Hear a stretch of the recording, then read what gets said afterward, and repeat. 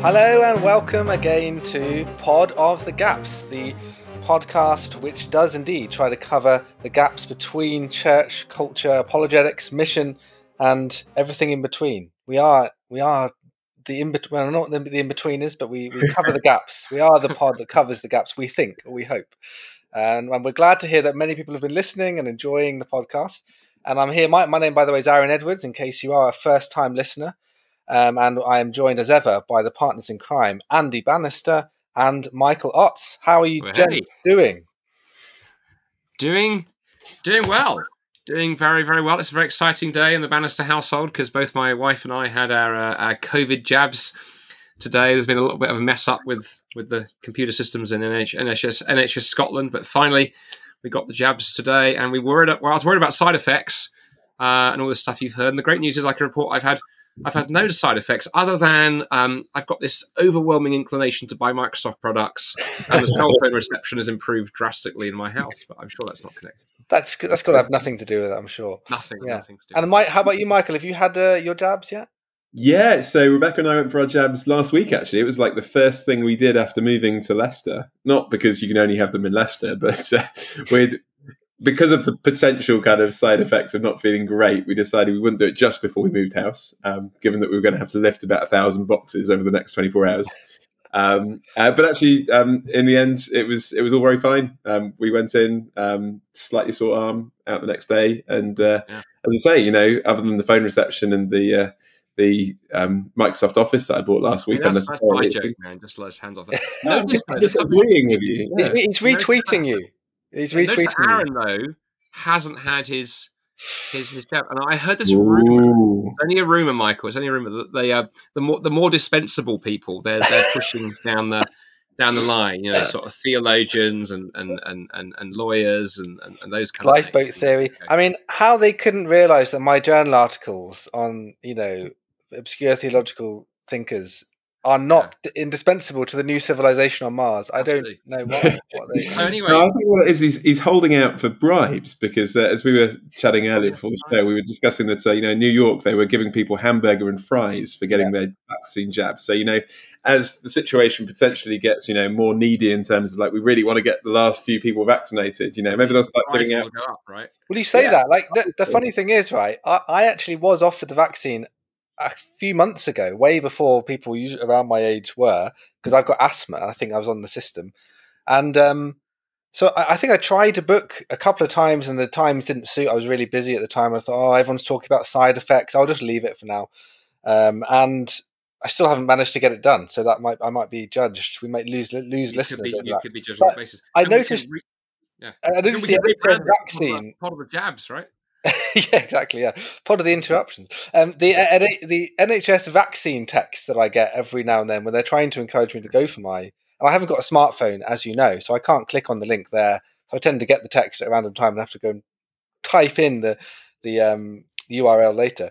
But anyway, I've noticed the rhetoric in these texts has changed. It's sort of like at first it was like it's possible for you to go if you come at this certain time only.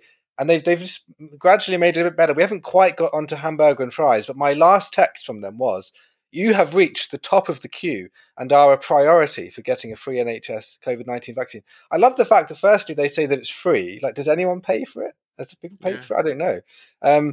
But equally that I've now reached the top. I was already at the top of the queue months ago, but they're now clearly been like, no one is taking us up on this offer. We've got to make them feel special. And I've also heard as well... that for those who haven't got smartphones, they're going to they're moving into those with dumb phones like yours, and then it will be telegrams, homing pigeons at the door, and the town crier going through the street ringing his bell. We say that honestly, it's so funny.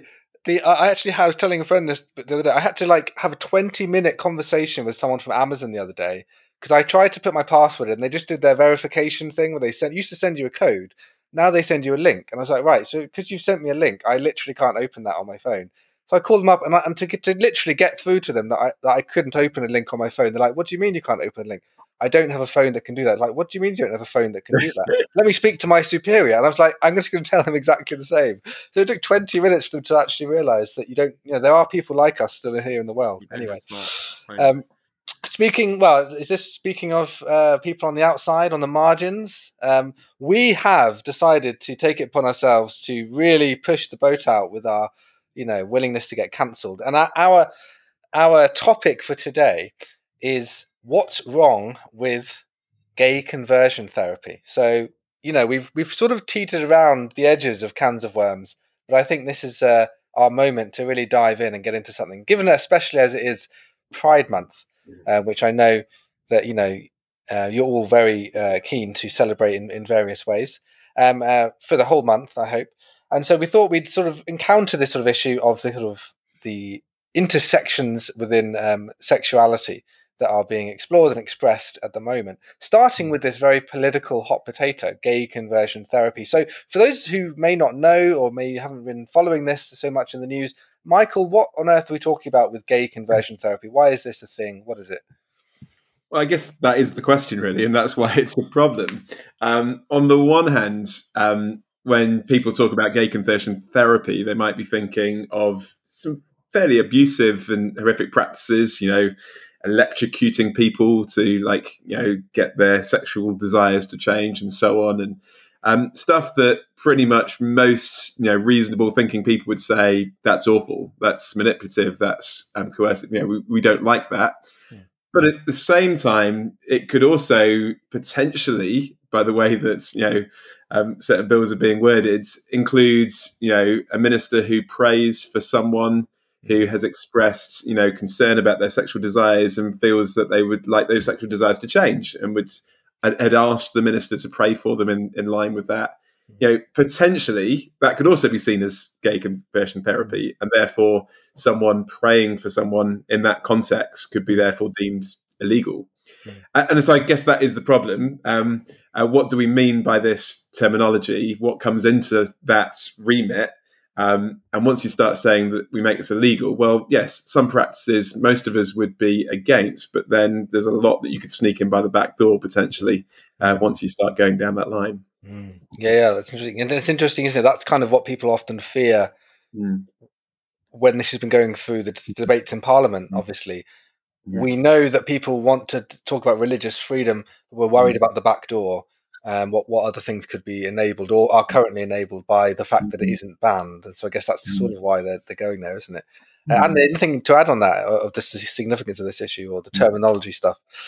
Yeah, I think there's a lot of things we're going to want to say, but I think the terminology interests me because I think we also live in an age where we love to demonize people by terminology, right? So if you are a woman who believes that gender, biology is innate and that you can't simply become a woman just by going, "Hey, I'm a woman," then you're not a feminist. You're a TERF. You're a trans exclusionary reactionary feminist, and you're on other horrible titles. If you are somebody who is on the right wing of politics, and those particularly on the left wing of politics will love to label you in all kinds of ways. You're an oppressor of the poor. You're somebody who doesn't got no compassion. It's all about the money. And of course, those on the right have similar insults for those on the left.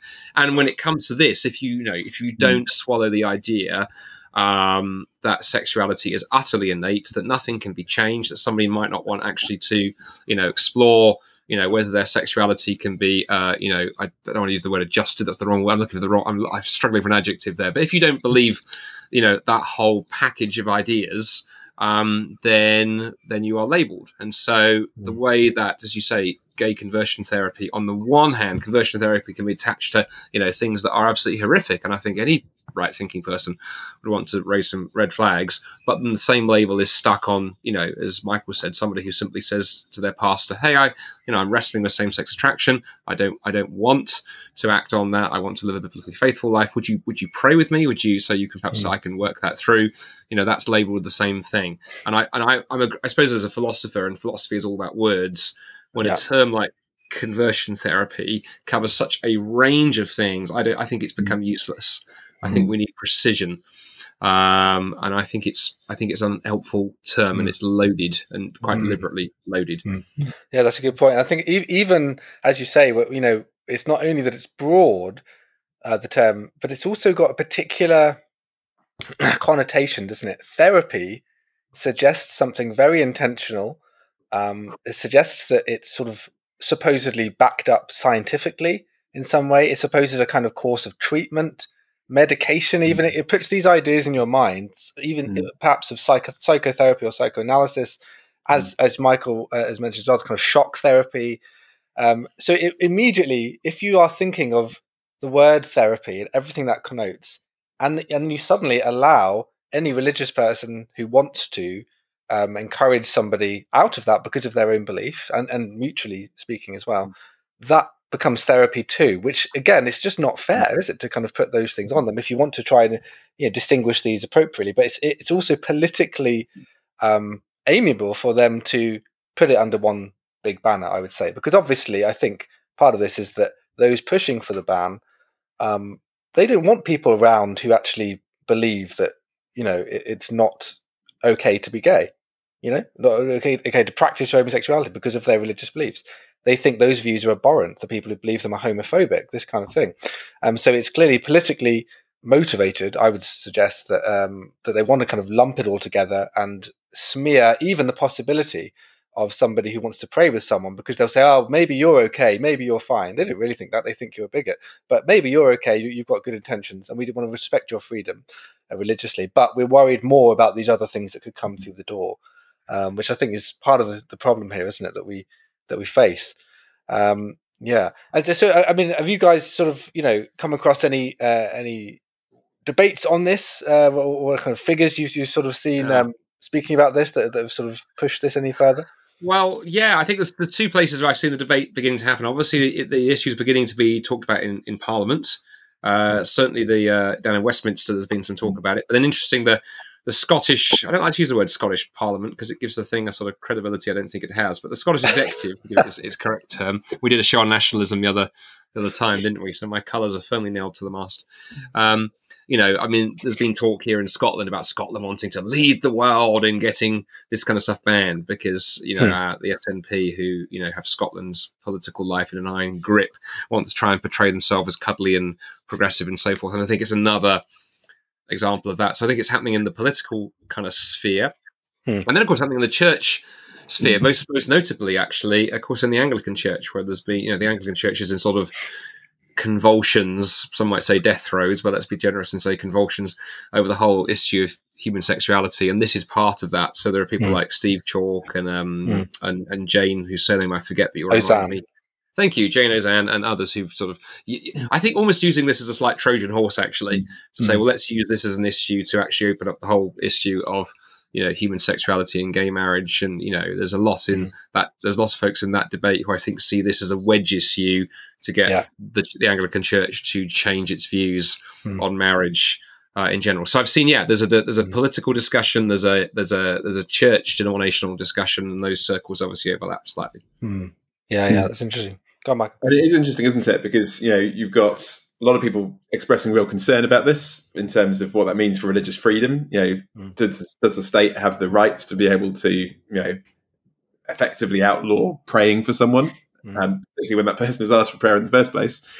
But then on the other hand, as we said, it was just a couple of days ago, the Bishop of Manchester, I think, came out and said basically, he would back the prosecution of anyone who was, quote, harming people in that way. And I guess, again, the difficulty with the word harm is it's a very kind of vague term, isn't it? Like on the one hand, of course, no one wants to harm anyone, but what do we construe as harmful? Well, if you're going to say that praying for someone was seen as being harmful, then it's dangerous, isn't it?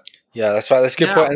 And that feeds into the problem of being able to speak for people who do disagree, who are labelled as harmful or oppressive, feeling less free to even speak about it. So it's one thing being willing to pray for someone who's gay, but it's also another thing to even speak about your view that you would do this if someone asked for prayer. And I was interested reading a bit of the book we've mentioned several times, The Madness of Crowds, the Douglas Murray book. We've mentioned before Douglas being, of course, himself gay, but a critic of the LGBT sort of lobbying group. He thinks basically that they've won their battles that they needed to win to overcome homophobia, which I think many Christians would agree would be a problem. Homophobia would be. And now they've pushed it too far, and this is what he's kind of critiquing. And I read an interesting. He went to a screening of a kind of gay conversion therapy kind of documentary. He speaks about this in the chapter, which is called "Gay" in his book Madness of Crowds, and he notices several of the interviewees who were gay once but now appear here with their faces blacked out.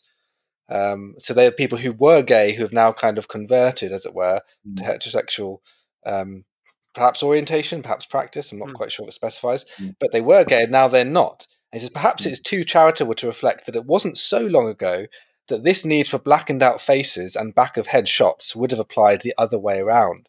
I thought that's a really, really insightful point, that we've gone from a place where there was a time in British society and Western society more broadly, where if you were gay, it would be difficult to come out. It's almost the case now where you have to come out of the closet as a quote unquote bigot because you're seen as this by somebody who thinks that you need to get in line with, you need to catch up with where contemporary society is on this issue. And it's moved so fast. It's probably easier for people maybe tend to reason to stay quiet rather than to speak up. Yeah. There are so many issues there, aren't there? I mean, it was interesting on the speaking up piece. We were chatting before we hit the record button, weren't we? You look at, say, someone like, say, Philip Schofield, famous kind of well-known, sort of TV celebrity, in fact, children's TV presenter when I was a kid, and so as I've grown up, he's grown up and now does sort of daytime TV and stuff. And happily married for years with kids and all. And was it last year or so, fairly recently? Came out as gay. So basically, walked away from his family and his children. Caused potential seismic shockwaves there, I guess. And it's now with a male partner, as I understand. And of course, he's celebrated. Everyone comes out, pardon the pun, and goes, "Yay, Philip! Isn't it wonderful? He discovered his true identity." And he's lauded in the newspapers or certain newspapers. But I remember I was reflecting, saying that would be interesting. How would that have been if that was the way around? That if Philip for 20 or 30 years had been, self-identifying as gay, had been with a same-sex partner, they adopted children together, and after 20 years comes out and goes, actually, I'm heterosexual, and I'm walking away from that relationship and those kids, and I'm marrying a woman, and I'm going to live a life as heterosexual. I wonder whether the likes of The Guardian and such forth, would have had similarly running headlines going, he's so brave. He's embraced his true identity. So it is interesting that it only runs one way. I have a couple of things I wanted to say, but then, Michael already got stuff to add too.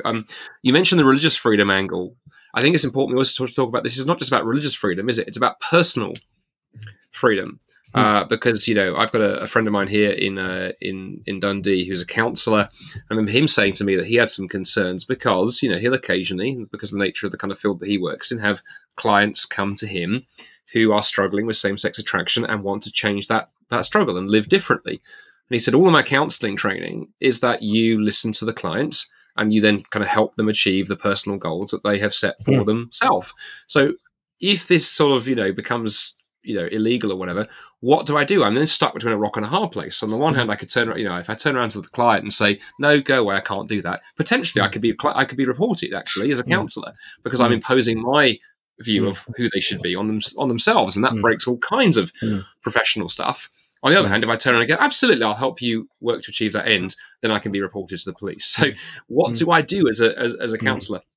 And then harm. I just want to say something very quickly on harm. Is interesting, isn't it? Because I had a fascinating conversation with a couple of years ago with a friend of mine who's a pastor here in Scotland. I won't mention which city because it might identify, which church. But he very evangelistic church, and there was a young man that started coming to their congregation and exploring faith, but really, really, really struggling. Came close to following Christ, but couldn't quite kind of commit. And then one day he kind of booked an appointment with my friend who's the pastor and came and so basically poured out everything that was going on. And what was going on was that he was in a gay relationship. And he'd had lots of very helpful, kind of very progressive Christian friends who'd gone, no problem, you don't need to change any of this, that's all fine. And actually, at the same time, the Holy Spirit was convicting him. And basically, he'd come to see my friend because he'd said to my friend who's the pastor, the sermon you preached the other Sunday night, which was nothing to do with sexuality at all, funnily enough, in the middle of that, he'd had this very powerful experience of the Holy Spirit convicting him and saying, you need to walk away from that relationship and find your identity in Christ. That's what I'm asking you to do. And as the pastor prayed through with him on that and he followed through on that, he then gave his life to Christ and suddenly everything took off. But my friend would say the harm was being caused in that, the spiritual harm, by well-meaning Christian friends that were holding that gentleman back because they were saying, no, you don't need to change. And actually the Holy Spirit, actually in this case, was saying, yes, you do need to change. and what he needed was someone to hold his hand and help him just take that step. So I think the harm thing is interesting. I think gross spiritual harm is done when we simply affirm people's position and go, your life is absolutely fine. Nothing needs changing. There's no worries at all. We just carry on. Christianity is a self-help program. Live life you want, have sex with who you want, make the choices you want, and just put the Jesus sticker on top, and life will be wonderful. Yeah. I think that has leaks all over the place. Absolutely. Michael? I think just thinking about it kind of pastorally, how do we operate as Christians on this? I think there is a challenge, isn't there? Because we want to say that, it's clear the Bible's teaching on human sexuality. We think that's, we want to affirm that. What does it therefore practically mean for someone who experiences same-sex attraction who becomes a Christian? And the reality of people's experiences would be that it's a variety of things. For some, it's those desires don't change and they choose to live a celibate life, and there are examples of that we could think of. But there are also examples of those who come to know Jesus and they find over time, either in one experience or maybe progressively, that those desires change and they end up in a heterosexual marriage relationship sometime in the future. And both of those things can happen. I think what's interesting, though, is that we can be incredibly nervous, can't we, as Christians, to talk about the second category because of the culture's reaction against gay conversion therapy, or what people think by that. So even to kind of potentially suggest that is a possibility is something that maybe we can steer clear from. Now, I think we've got to be careful because, it's not guaranteed. If I come to know Jesus, that, this area of my life will change. We just don't know, do we? As with every other area of our lives, when we come to know Jesus, we don't know what it will exactly mean for us. But I think sometimes we can just be too hesitant to say this could even be a possibility. And from a secular point of view, most people are quite happy to accept that there is fluidity to sexual orientation. Although, as Andy mentioned earlier, we're happy to talk about it going one way than the other way. But experience would say that there is, just on a completely secular level. So that's really interesting. And there's a couple of things you could say on the back of that. Firstly, there's a sense in which whatever the latest or the second realization of your sexuality, as it were, maybe, or your fruition, it would always be the trajectory towards homosexuality would be then fixed, and it wouldn't be able to move beyond that. If anything, you'd think it'd be more consistent to say that sexual conversion therapy is the problem. So even someone who, like Philip Schofield, therefore, would seem, you'd almost have to say, well, Philip Schofield, you're married, you're heterosexual, it seems, but now you're becoming gay. That's not right. You're not allowed to do that because you're not allowed to change your sexuality or something. But apparently, when you move the other way, you can't change your sexuality. Again, as you say, there's fluidity in these things, seemingly. But we seem to think that once you're in this camp, you can't come out of it because that would be offensive. And it's so politically motivated. The other thing with that is, I had a debate on Twitter with someone who was defending Steve Chalke in various ways. I'll get back onto Steve Chalke in a moment about a debate. But it was interesting that he was really going to town on saying you cannot change things that are fundamental to human existence. And I was thinking, and so I replied, what about gender, which we talk about all the time? We talk about gender fluidity. And it suits us to talk about that. Is that not fundamental to human existence, whether you're male or female? No, that's fluid, and it's merely a construct that we think in terms of binaries of male, female, and therefore we're happy to kind of shift between them almost. There's not as much problem as to go, I was male, now I'm female, and now I'm fluid in perhaps a different way, or perhaps I'm crossing in between them. Though there's a lot more acceptance for that, but when it comes to sexuality, it seems the rules are completely fixed in a different direction and skewed, really, aren't they? There's a couple of other things that flow out of this as well. I mean, because of that, as you say, that the fluidity is only seen to move one way, Philip Schofield and so on and so forth. Of course, what I find fascinating is that those who do move the other way, and there are plenty of stories, the kind of fire and vitriol they get either from their former own side or from those that are more, for want of a better word, progressive end of things, and to go, it's vicious. And I think we may have mentioned on the podcast before, but if not, a great resource and a website I'd commend to listeners. If you ever look at livingout.org, because Living Out is a website run by a collection of Christian men and women who have that experience of being same-sex attracted, and either that has changed or they are choosing to not act on it and live biblically faithful lives, and to go some of the stuff they've had to put up with, even from fellow Christians, because of that sort of sense of you're breaking the mold. And I think their stories need to be told more. So people like Ed Shaw and Sam Albury and others who I count as friends, and I think this is really, really interesting. But I tell you the other thing that's interesting, not merely as your point there about your friend on Twitter that you engaged with there, Aaron, but not only is there the idea that these things are innate, then there's the idea, of course, that we are slaves to our desires that I find absolutely fascinating. This is a very, again, boy, if we're going to cancel, controversial area to get into, because the temptation is that, we're not careful. We associate the word, gay with a series of other behaviors that are, considered beyond the pale. But we are all, find within ourselves a whole series of urges and desires and leanings and temptations and wants, all those adjectives. And to go, even before we get into what the Christian faith says about there, just normal sort of secular psychology would say you don't have to act on them. You can reflect on them and process them and deal with them and think about them. But certainly as a Christian, you'd want to say, well, hang on a minute, isn't the whole point of Christian faith that all of those are surrendered to the Lord? And some of them will be dealing with them will be 70 years of discipleship, and we may still be wrestling with those things, but we are not slaves to our passions. It's the difference between, I would say, being a human being and an animal. Is an animal is a slave to its passions. As a human being, we are not. And the Christian faith obviously says a lot more than that actually in Christ we are new creations, and the old is dead. And there's something about Christian discipleship that says we need to do some killing of these things. And I'm sorry to be that direct for some and name the elephant of going and around sexuality. There's a whole series of things that just require killing, whether that is, I think, same-sex attraction, whether it's pornography, whether whatever it is. And to go, we want to be compassionate and come alongside people, but also go, no, it is not, I think, the right response as a Christian to go, we're just going to affirm it. We don't condemn.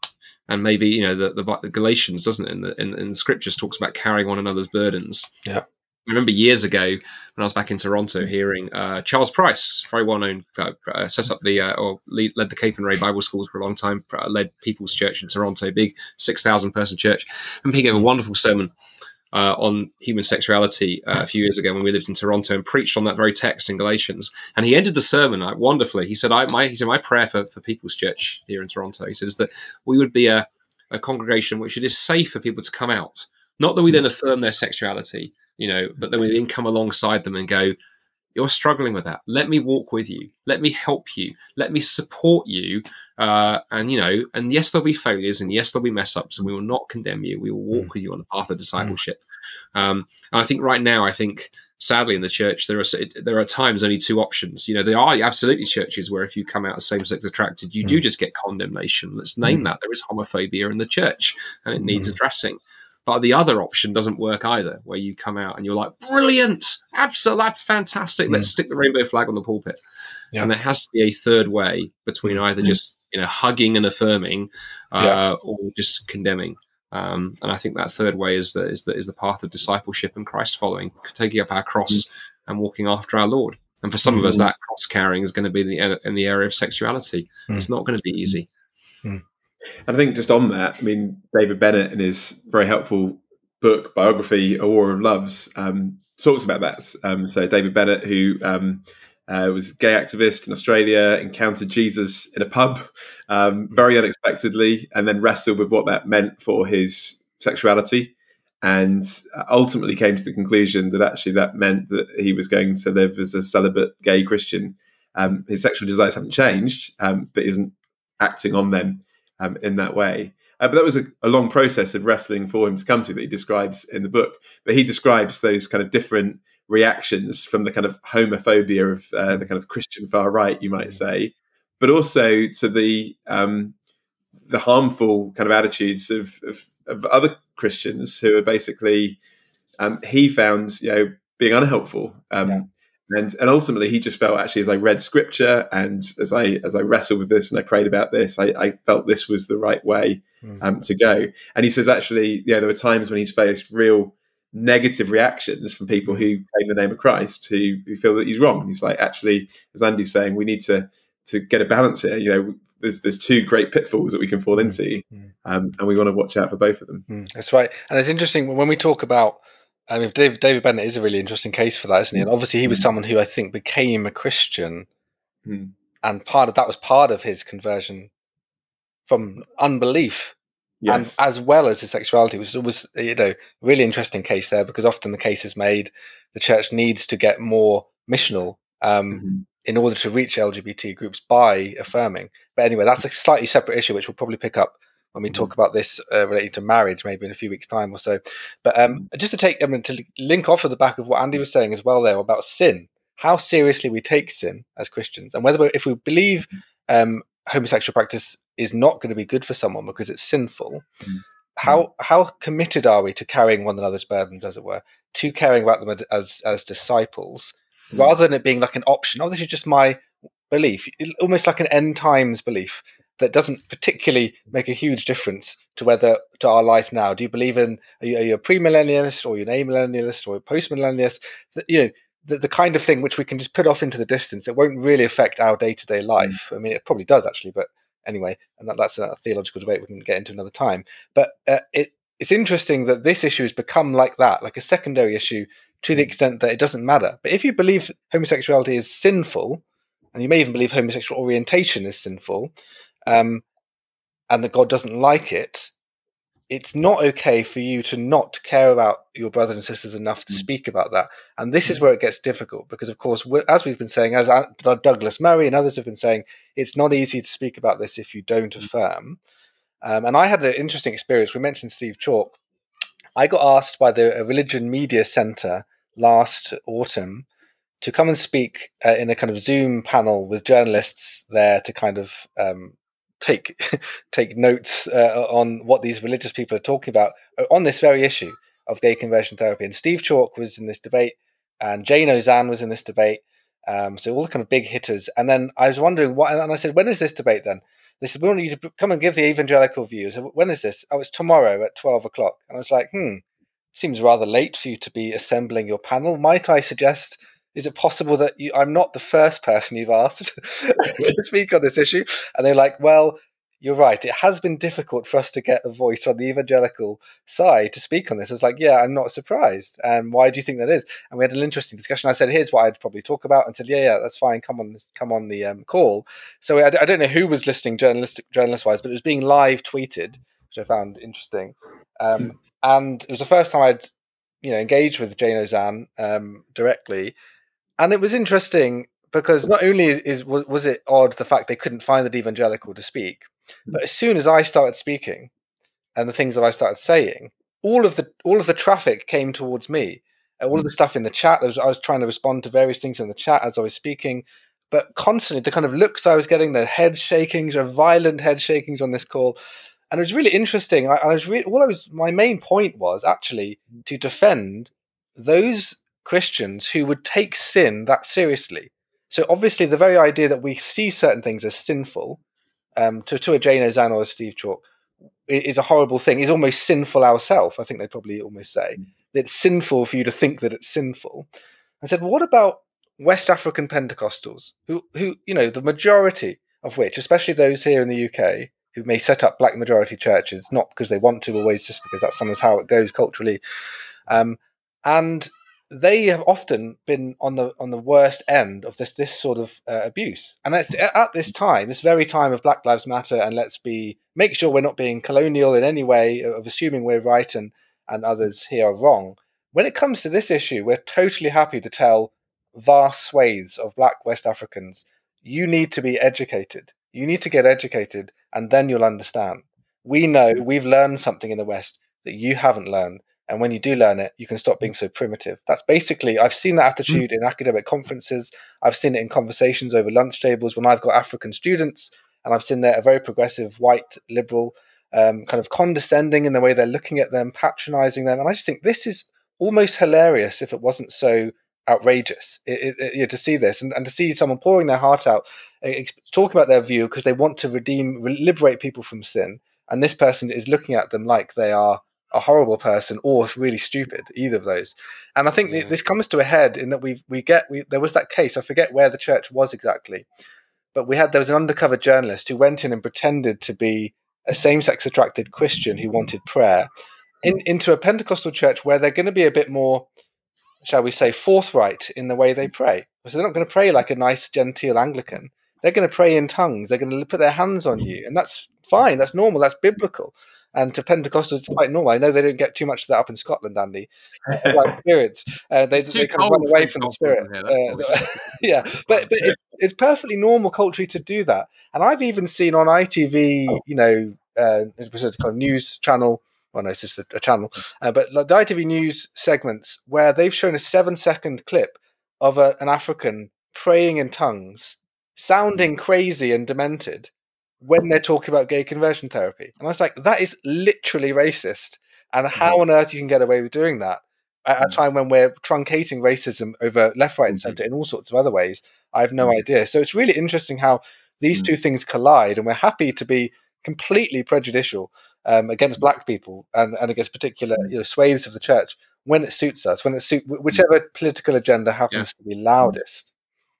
I think you're dead right, and I think, gosh, I mean, we got so many opportunities being cancelled in this episode. I think, and I say this very carefully, but in some quarters of the church, the fact that folks have attached themselves to this issue is, I'm afraid, just nothing more than a power grab, because they've seen which way they think the church is swinging, particularly these larger, older denominations like the Anglican Church and the Methodist Church. And I know you said the Methodists have got a conference coming up in a few weeks' time on this issue, and lo and behold, they've excluded all the overseas people because they think they might run it the wrong way. But it's a power game, and so for someone like. And we say someone like Steve Chalke, I'm going to name the elephant here to go, Steve was that it was centre of evangelicalism, and he had his little tribe around him. And I think things shifted and he lost that power and influence. And now he's figured out, well, if I play, the rainbow bedecked, sort of liberal Baptist minister, I will get power. And I do think, money, sex and power are the three big temptations in Christian leadership. And I think Steve has gone for the power piece, I'm afraid. It also reminds me as well that so often when we talk about sin, we need to remember that behind the kind of surface level sins that I think are the sort of symptoms of the underlying disease, there are some pretty primary ones that underlie everything else. I think idolatry is a big one in the scriptures, and I think obviously around the area of sex and hedonism and things that very often is where people end up sort of identifying their lives. Then I think power is another. And so I think it's interesting that behind this issue, does lie things like what you think sin is. Do you just think it's, occasionally doing something a bit naughty, tweeting the wrong thing, but a quick slap on the wrist, you're okay? Or is it something more structural? And of course, this is probably an issue for another episode, the whole biblical authority piece. And interestingly with Steve, right? Steve is a textbook example of this, that he began to go a bit wibbly wobbly on sexuality because he met a nice, gay couple and changed his view. And as I think Tim Keller once pointed out, if you change your view on the biblical view of sexuality because you meet a nice gay couple, that means before you met the nice gay couple, you were a bigot. Whereas the rest of us, hold the views we do because we think this is what the Bible teaches, not because we hate people. So, maybe Steve has some issues there. But now Steve is also, I was about to say slodden. That's not the past tense of slid. It should be, I think we should. No, that works. Slid. Steve is now slided into, the Bible is now in question. The identity of Jesus is in question. I don't say this with any form of sort of triumphalism, but I wouldn't be surprised if given another 10 years down the road, Steve will be sort of, a complete full-blown universalist, maybe even a sort of, effectively a functional atheist. Because I think once the authority of Scripture goes, which is one of the issues behind this, the skids are greased for everything else. And it's interesting, in the end of the debate, he basically completely sidelined my points and summed up the debate because he was trying to promote this sort of thing he does with sort of post-conversion sanctuaries, and using all the worst examples of the kind of shock therapy or let's say, at the hands of some of these Pentecostal preachers who preach kind of fervently and speaking about, sin in terms of demonic activity and that kind of thing, which is different. There's different ways of speaking about that. That could be problematic depending on what you thought. But if you were a Pentecostal who believed demonic activity is associated with your sin, which I think many Christians would believe appropriately, that can get really harsh treatment. So we talked about all the worst possible examples. I think Jane Ozanne also mentioned an example of someone being raped in order to try to convert them back to heterosexuality. It's really hard to know what to do with that, because I think you were saying earlier, there's no details on that, there's no context. Clearly that is not a normal practice. That's not what a Christian anywhere would think there's a good idea. So wherever that's come from, it's almost ludicrous. But these are very powerful, emotive stories, really very horrible situations of abuse. And right at the end, obviously everyone gets lumped in with that. The kind of any Christian who prays with someone who wants to be, freed from homosexual attraction. Steve Chalke at the end just sort of sums up and says, well, I'm just looking forward to the payday that's going to arrive when this law comes through, and when people can sue these churches who, and not even continuous cases, past cases.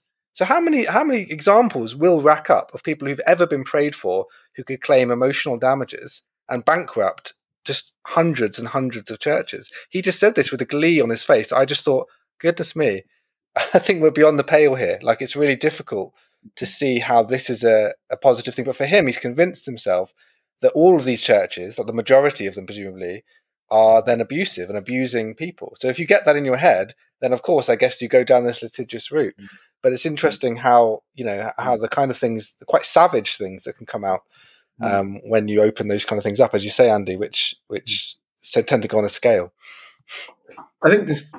I guess one of the questions I'd have off the back of all of this is, we can talk about this quite openly. We're three Christians who are committed to the authority of Scripture, and so we're kind of coming from that start point. But one of the difficulties, and it was the same discussing, say, gay marriage, is that how do you then speak up in society without sounding like the bigots? Because it's like, everyone can have in their mind the worst thing that they imagine when it comes to gay conversion therapy that we would be against as well. So then when we question or say, I'm against this kind of new law that's coming in, people are like, so you're for it then? And so, see what I mean? Like, we look like the most bigoted, uncompassionate, uncaring people. We want to stand up for what we think is right. But how do we do that? Like, it's my question. How do we communicate this or ask questions about this in a way where people who don't share our set of assumptions would see more helpfully where we're coming from? Yeah, that's really, really, really key. And this is kind of the thing that we've been wrestling with, isn't it? With how do we handle this, and how do we enable the church to be the church and look after one another, and to kind of proclaim what we believe to be true, and that includes, proclaiming against homophobia and sort of denouncing practices which are unhelpful. But I think the danger, as I've said, that the silence issue, which we've spoken about before, not speaking up, can be really harmful, because you end up thinking, well, we'll just not fight this battle. And then eventually, as long as the wolves don't come for us, and they will come for you. If you hold that view in any way, even if you don't express it publicly, they'll find a way to get you, I'm sure, because I can see the direction of travel. We can all see the direction of travel. We're not, we have to have our eyes open here and realize that it's not just a small little thing. So fighting the battle for speaking up against the ban is important. I think we should definitely have some kind of ban, of course, about these other practices. I presume they're already illegal. I think that's something that many of them might notice. That all of the terrible examples are already illegal. So because they're just ridiculous situations. So really, this is a way of trying to stop people praying because they just don't agree with your view. It's a kind of thought police thing as much as anything else. And I think that's I mean, we're running out rapidly out of time, but I think that's a great. You said what questions would you raise with somebody? I think that's where I would begin. I'd actually begin with those more sort of legal, societal things. If I was talking with someone who didn't, share my Christian faith on that, I think I'd begin by going, there are some absolutely gruesome abuses out there. What examples do you have of ones that the current law won't catch? And just actually get them to do the work on that. Then I think I might go to, the interesting thing is, we also live in this age where people do think sexuality is fluid. And I'm really worried this law could shut down people, being free to actually sort of think about who they'll play them a little bit, actually, because of going, then, because presumably this law could pick up, a Philip Schofield, for example. And then I would find the way to bridge into the gospel. And I think probably I would bridge into the gospel by going, I think one of the things the Christian faith tells us is that actually, ultimately, laws from without don't change the heart from within. All of us have views of how we'd like the world to be. And I think the problem is that the moment you start legislating for the left, right, and centre beyond the basics of please don't kill each other and stick weapons in each other, then it becomes a huge problem. And we're ducking around the real issue here, I think, which is how do we actually address the human heart? And I don't think you can do that through the legislative mechanisms. I don't think that works. Whether you label it thought policing or whatever you label it, I don't think it ever ends well. And the thing for me that's so powerful about the message of Christ and the Christian faith is it does say it can do something about those heart issues. It can touch the place that that legal apparatus can't. That's roughly how I would try and figure out a way through it. Yeah, no, that's good. That's a good kind of place to end it. Unless, Michael, do you have any final pearls? No, I think that was really helpful. Thank you. There you are. Well, we've come to the end of our time, and so if we do indeed survive to make another show, we hope that you will be listening next time. And we've certainly enjoyed chatting amongst ourselves here, and I hope you've enjoyed listening in. And do continue to liking, subscribing, and all of that normal podcast malarkey that we hear and propagate, and share it with people you think that it would be helpful for. Until next time, farewell. This has been Pod of the Gaps. I've been Aaron Edwards, and Andy Bannister and Michael Lotz. See you next time. Bye for now. Bye.